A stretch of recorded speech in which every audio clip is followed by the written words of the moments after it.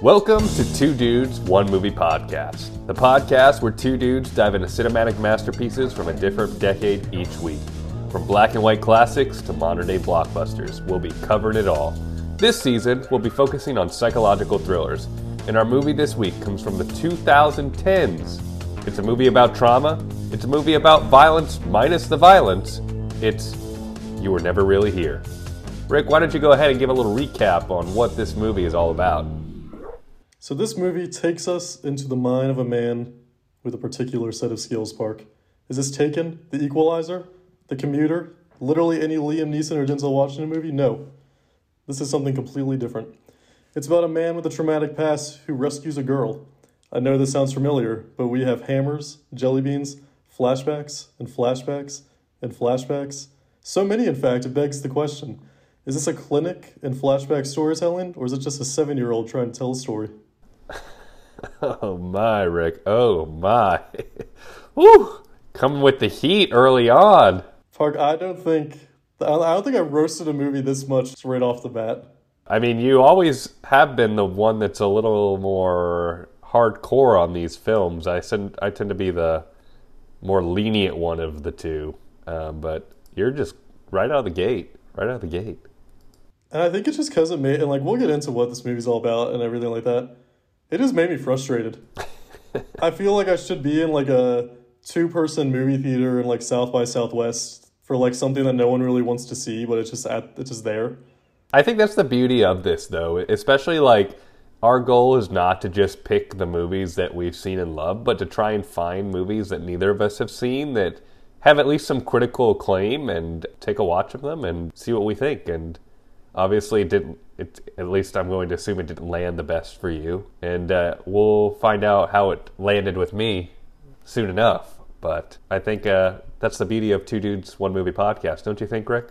It is. And maybe I have an unpopular opinion. Like, again, this movie's highly rated on Rotten Tomatoes. It's highly rated on most kind of like movie rating websites, popular ones. Like, I've only heard good things about this movie.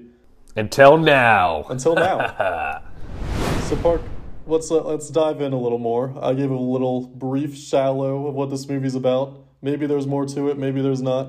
How about you tell me what it's all about? Well, this movie does have a message, and there is a lot of complexity to what it's trying to say. Very similar to last week's movie, this is a movie about trauma. This is a movie about the repercussions of trauma and the toll violence has on an individual. First and foremost, Joe is a veteran that suffers from PTSD. We get that through some flashbacks, Rick, throughout the film. Just some brief moments of his time in the service. But now in modern day, he works for hire to take out dangerous man, take on these dangerous jobs, hurt people, try and find meaning in his life by taking care of people who can't protect themselves in a sense. But this movie isn't about action or spectacle. It is completely and solely devoted to being a character piece that focuses on the aftermath of the violence that it endures, that the character endures. That's why so many scenes linger on Joe after a violent act, and so many acts of violence take place off screen. It's a complete subversion of expectations. The best examples of this in the film come from the 2 scenes where Joe is going to infiltrate like the bad guy's headquarters. He goes in, you expected to follow him with like a steady cam and have all this action spectacle. And the first place he breaks into, it all takes place with these security camera footage up in the corner, night vision footage, not glamorized action spectacle at all. And like sometimes it cuts away from the violence, sometimes it's cutting after the violent fact has happened, but it's not really highlighting the violence itself.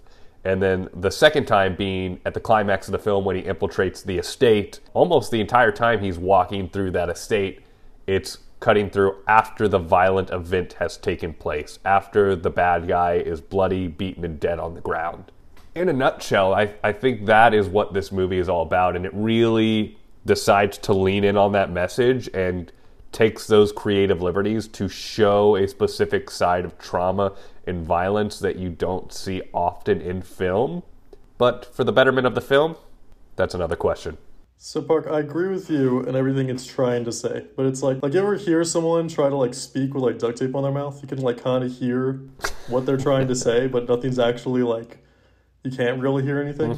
That's to me what was watching the movie. Like I knew it was a movie about trauma. I know, dude, so many flashbacks. I'm never a person that loves flashbacks in movies. This one felt like a very, very, very, very cheap way to set a tone, and it's like to bring the message of PTSD. It felt like very like cheap flashbacks. It almost felt like the director was using it as a crutch for us to like know where we are in the story rather than like diving more into Joe's mind. That's at least how I took of it. That's fair. I felt like it could have been told a bit differently. I mean, each time it's showing a traumatic experience, and it's just like highlighting like, here is this traumatic experience that he endured, and here's this traumatic experience that he endured, and then to an extent it's cutting back to present day to show how that traumatic experience now affects his behavior and what he does in the present. And definitely, I just think it's done. Man, I just think it's done too much. And we see movies all the time that are like, there's these brilliant flashback sequences. In that, I think there's a lot of brilliance in like the simplicity of flashback sequences. I think the all-time greatest flashback sequence in a movie is the end of Ratatouille. Just right when the guy eats the ratatouille and he just flashbacks into like the smaller version of himself. Or the smaller version, the child version of himself. I guess the smaller version. I don't even know what I was trying to say there. You know, a child is a smaller version of yourself, Rick. It is. That is so true. You're not wrong. You're actually 100% correct. But I think it was like atmosphere. I think that's the thing. When I think of that Ratatouille like flashback, you are a child with him, right? Like you're in this spot. You're not like looking at him in a way. I don't know. I want you to tell me, do you have like a favorite all-time flashback sequence, or maybe even just movie that does flashbacks really well? Two come to my mind. First would have to be the flashback in Up, kind of showing the flashback of the old man's relationship with his wife. Very beautifully done, also very sad. It's a tearjerker. It's a true, honest-to-God tearjerker, Rick. Another one that popped into my head, though, was The Sixth Sense. That opening sequence, which you find out later to be, a real flashback, but it plays it off so well that... It's a good reference. Yeah, it doesn't even come off as a flashback, and then, I don't know, it's just really well done and how it seamlessly is incorporated into the story and then is used brilliantly for its twist. Spoiler alert, there is a huge plot twist in that film. If you don't know what it is yet, that is amazing. Actually, Rick, I have to say, I watched that movie about 6 or 7 years ago, and I didn't know what the plot twist was. So I actually got to experience that firsthand, and it was wild. My wife still doesn't know what the plot twist is. We just haven't watched it yet. Oh, Rick. We gotta Well, watch you're going to have to watch it before this podcast comes out. She knows there's going to be a twist in it. Well, she knows there's a twist. She just doesn't know what the twist is. Oh, okay. But I guess that in the end, that's like a spoiler in itself. But that's a spoiler in itself. I didn't even know there was a twist in it, Rick. That's how blind I was going to do it. It was the best thing ever. I guess the Titanic is literally a flashback movie, right? Yeah. Yeah, actually, that's the best flashback movie. A movie that is an entire flashback. Like the entire movie is actually a flashback. It just little cuts forward. A flash forward movie. It just bookends like the movie with present day stuff. Yeah. So I guess like even in just discussing it now, I just don't think I felt anything for Joe. I don't think I felt anything for any of these characters except there's one character that I had compassion for, and it was a little emotional. Park. Who's that? You want to guess? You want to guess who this character is? Is it the little girl? It's not the little girl. That's bad that I didn't have compassion for the little... Rick has no compassion for... Maybe if she was a little person, then Rick would have compassion, but not a child. Well, I mean, that area of the movie is very dark, so of course I had compassion for the little girl. I think when I go to main character sequences, the first thing that pops in my head is there's this little scene of like Joe. He comes to find out his like mom dies. His mom got murdered by a hitman. And then he, like, injured the hitman, and then the hitman and him are just, like, laying on the ground, like, singing together. And I was like, wow, I think I learned so much more about this hitman than I learned about anyone else in this movie in that moment. Yeah, that was actually a really well-done sequence from the film, in my opinion. Really kind of lets the character sit there and resonate after the violence is endured, and, like, you have to kind of just rest in it. And they kind of vibed for a second, too. They're jamming. They did. I mean, that's how I hope I go out when I die, is singing. I'm singing, singing to the grave. Do it be like murdered, but then like right before you die, you and the person sings, or just like a silent, like you don't know when you're gonna die, but you're kind of singing. I don't want to be murdered. I'll put that out there. I don't want to be murdered. So I guess more of the second one.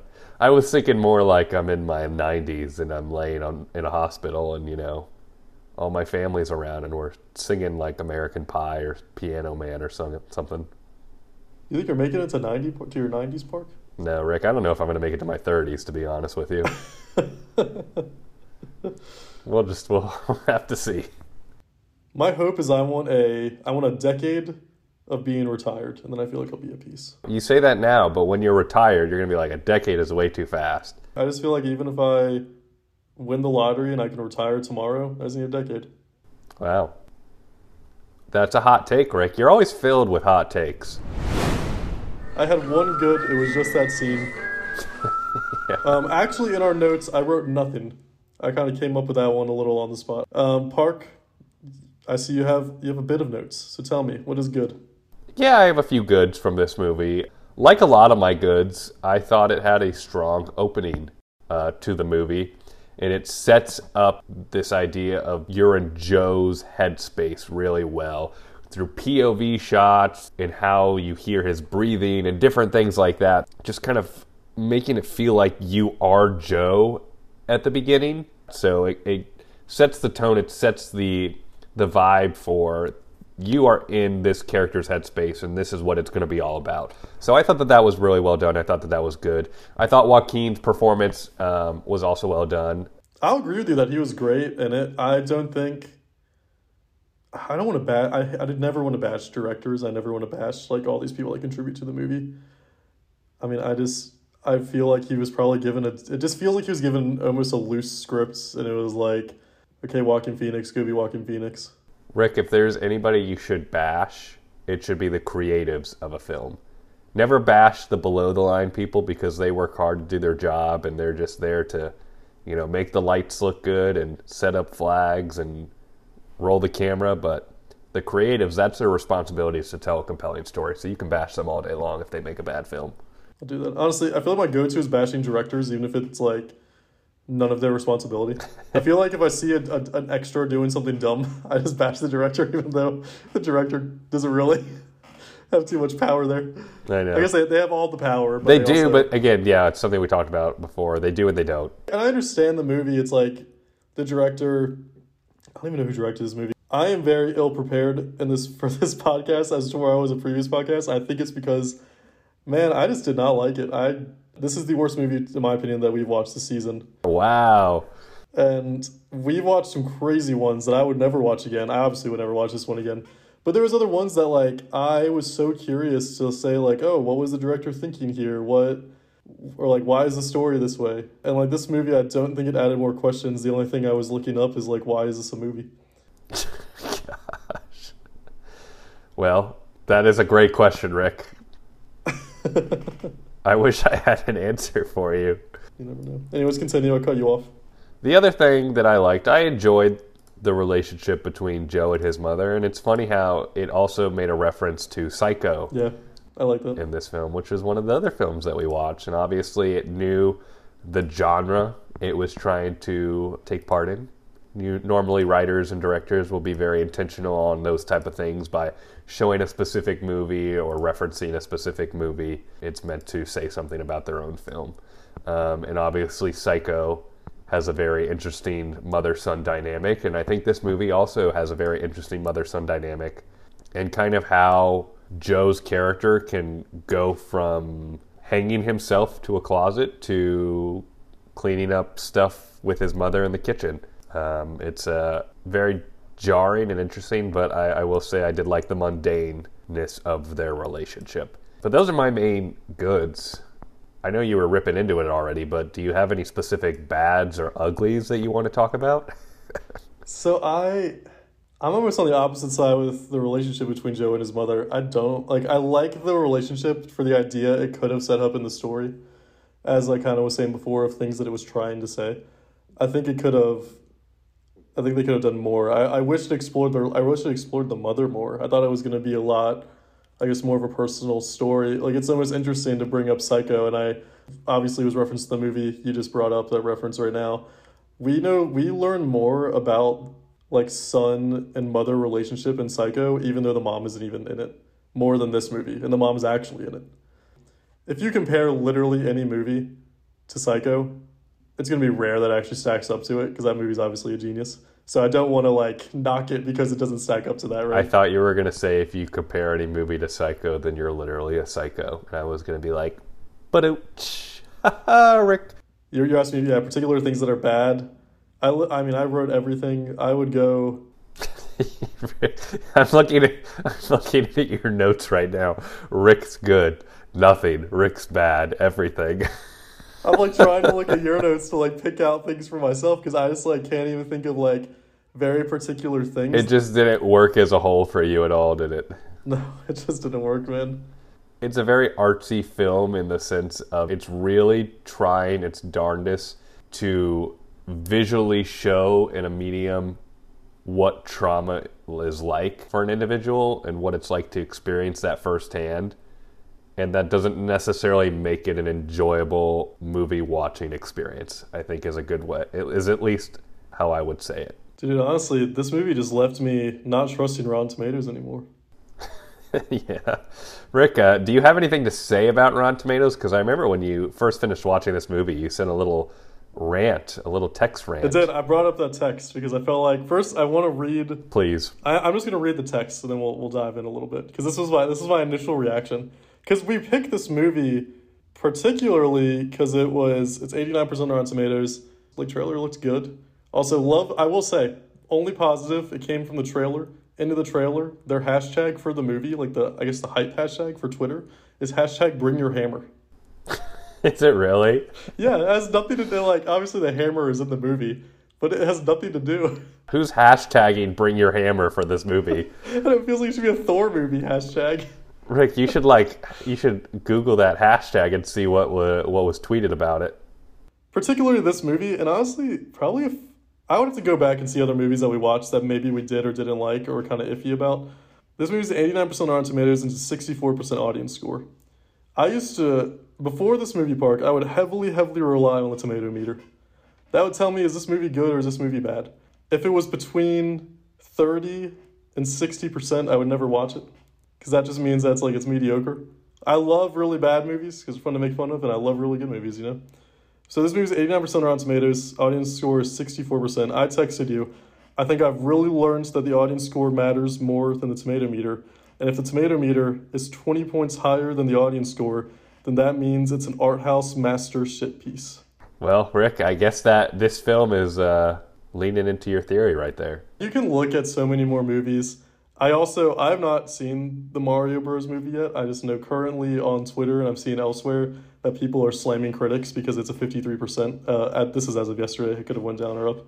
On Rotten Tomatoes, and the audience score, I think, is 98%. So it's just like, when there are these crazy differences, and I'll say 20%. If there's a 20% difference, I feel like, and now I'm just never going to trust it. First of all, I think that critics have like such an agenda these days. And like we can even dive into all the agenda and all the Oscars and all the crap that goes into it. You almost have to like campaign your movie. And like movies plan, I think, what critics will say the first thing about their movie too. Because I've seen several movies this year where when the first commercial comes out for the movie, it's certified 100% on Rotten Tomatoes. And that's because there's only been 3 reviews of it. Hey.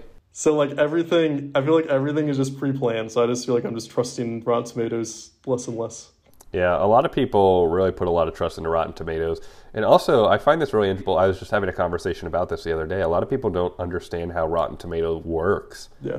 It's a compilation of a bunch of movie reviewers' scores to create this score, in the sense of anything rated 6 or higher, 6 out of 10 or higher, is a positive review. Anything lower than a 6 is a negative review. And so you could have 20 reviews and all 20 of them are 6 out of 10s. That's 100% on Rotten Tomatoes. Or if you could have 25 out of 10s and that's a 0% on Rotten Tomatoes. But all of those reviewers are saying that it's a very middle-of-the-pack average movie. But on Rotten Tomatoes, that would show up as a 0%, which I don't think a lot of people understand that and understand how that's how it works. Well, I always like looking, if you like scroll down generally on the website or like app or whatever, you can see some of like, I guess the highest rated reviews and like the lowest rated reviews. So I like seeing the extreme sides of like people that absolutely love it and the people that absolutely hate it. Just like out of curiosity. Well, Rick, Apologize for my rotten rant. that's what we're here for. We love the Rick rants, you know? Got to have a little Rick rant every once in a while. Just a few notes I wrote down for my bads. I didn't like the subversion of expectations, kind of what I talked about earlier. Again, it makes that creative choice. It really decides what it wants to say. But to be marketed and feel like it's supposed to be some sort of action thriller and to really subvert your expectations like that was kind of lame as an audience viewer. And also, just like with all of the flashbacks and all of the cuts into like daydream sequences and then like his suicidal attempts, it was kind of confusing to follow along in a way of figuring out what's real, what's not. And also even just the cutting into things after the violent act has taken place, like at the climax. You're wondering, like, did he do this? Did the girl do this? Like, it's never super clear. Like, you know what it's about, you know what it's trying to say, but it still doesn't make sense, at least for me. And so for that, I have to give some bad points and ugly points. Park, I completely agree with your bad points. Who would have thought? Who would have thought, Rick? You agree with all my bad and ugly points and none of my good points. I do think, but what you said, the subversion of expectations is something that I didn't think about, right? When we watch movies, I like doing it after the movie because trailers can spoil movies a lot. After I watched the movie, I watched the trailer for this movie. That's where I saw the hashtag Bring Your Hammer. It does set it up like I'm just about to watch like Taken 4. Yeah. Or something, right? Like it sets it up like this is going to be like a sick action movie, and you go into the movie and it's literally not at all. Even the hashtag Bring Your Hammer. Like that has nothing to do with that's like a hype like action movie, you know? I know, so. For real. To be fair, how would you market this movie, Rick? Like, I don't know. Would you market it honestly? Would you market it as it actually is? Because who's actually going to show up to that? I don't know. But, you like action and violence? Well, you're getting none of it. Just the aftermath. But it's just kind of like just going to like a Michelin star restaurant and then you get served McDonald's. Well, Rick, you're on the topic of food. Why don't you give our audience a little Rick food review? It's been a couple weeks since you did that. I heard you had something for us. It has been. I ate it, though, Park. What a shame. So we went to Trader Joe's the morning that I watched this. Love TJ's, Park. And on the way out, I'm a sucker, specifically Trader Joe's, generally in grocery stores. I'm a sucker for those random candies that are just right there in the aisle. Trader Joe's does it really well because they market it as like, oh, this is Trader Joe's candy. It's going to be better. Anyways, I got jelly beans, Park. Jelly beans. And while I literally was watching the movie, eating jelly beans. And then probably like 15 minutes in, Joe is just chilling, eating jelly beans.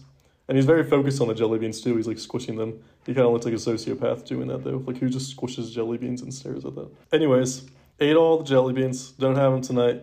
They were fantastic though. I have Trader Joe's jelly beans. Best jelly bean that I've ever had. Way better than Jelly Belly. But doesn't he not like green jelly beans? Wasn't that something he said in the film? I think it was. Would you say that you connect with Joe's character now that you both relish in jelly beans? The worst jelly bean flavor, and like obviously they make those jelly beans that are just disgusting flavors. I think the worst jelly bean flavor that's in like your typical jelly bean package is the buttered popcorn flavor. I'm not a big jelly beans guy, but that does sound gross. But it's like everything's like kind of fruity, and then there's just a buttered popcorn that's in there. Just to throw you off your toes. So I would say, I guess I connect, we both hated jelly bean. I don't really know what the green flavor is of the Trader Joe version, so I don't know what I ate. I was wondering what your food review was going to be. I thought it was either going to be jelly beans or it was going to be about diner food at the very end. Oh, I didn't even think about that. What diner do you think they were in a Waffle House or a Denny's or an IHOP? I mean, I just feel like things like that just like happen in IHOPs. That does seem like an IHOP thing, doesn't it? Imagining that you're going to kill yourself, that's IHOP. Physically wanting to punch someone in the face, that's Waffle House. Where does Denny's fall into this? Just there for a good time? I just feel like Denny's just there for good times. I just feel like you walk into IHOP and, you're not in heaven or hell. You're just kind of chilling. You're like, why am I here? Why am I here? But you're not specifically asking why you're here in IHOP. You're asking why are you here in life? Yes. Am I ever really here? Yeah, existential crisis. That's the spot to hit up. What we like to do at the end of every podcast is have some sort of fun game or activity to take part in. And Rick, do we have a good one today? What's our game, Park? It's a quiz, but it's not just any quiz, Rick.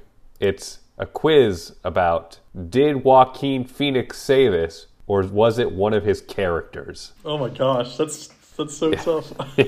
Joaquin Phoenix can say some pretty out there things, just like the characters he plays. So we're going to test our luck, test our skill, and see whether Joaquin Phoenix said in real life or not. Park, who made this? My lovely wife and our producer made this 30 minutes ago, Rick. Actually, it was just published. It's live as of 20 seconds ago. You love to see it. She's been working on it as we've been filming the first part of our podcast. So, rush call, but we had to have a fun activity for all of our listeners out there. I wait on the edge of my seat every single week for this activity. Let's get in. Let's do it. All right, first one. All of you, the system that knows so much, you decide what's right or wrong the same way that you decide what's funny or not. Joaquin Phoenix or a character played by Joaquin Phoenix? If that's not the Joker, I'll be really mad at myself. Yeah, that's what I think it is, the Joker too. So we're gonna agree a character played by Joaquin Phoenix? Yeah. Rick, we're correct. It was from the 2019 film Joker. That would have been wild if, as he said that. that would have been like a real way to start the quiz right there. But she started us with an easier one. I love it. A little softball. All right. We feel entitled to artificially inseminate a cow and steal her baby. Joaquin Phoenix or a character played by Joaquin Phoenix?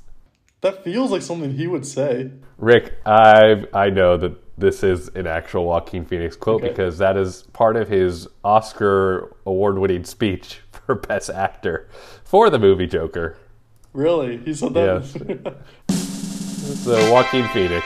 This quote comes from Joaquin Phoenix's acceptance speech after winning the Oscar for Best Actor for his role as Arthur Fleck in The Joker. All right. You know men cry too. I actually like crying sometimes. It feels good. Joaquin Phoenix or a character played by Joaquin Phoenix? See, I know that, regular people definitely, he could actually say this, but I have to go character. Going character? I'm just going to follow you on this. I'll go character. Rick, we're right.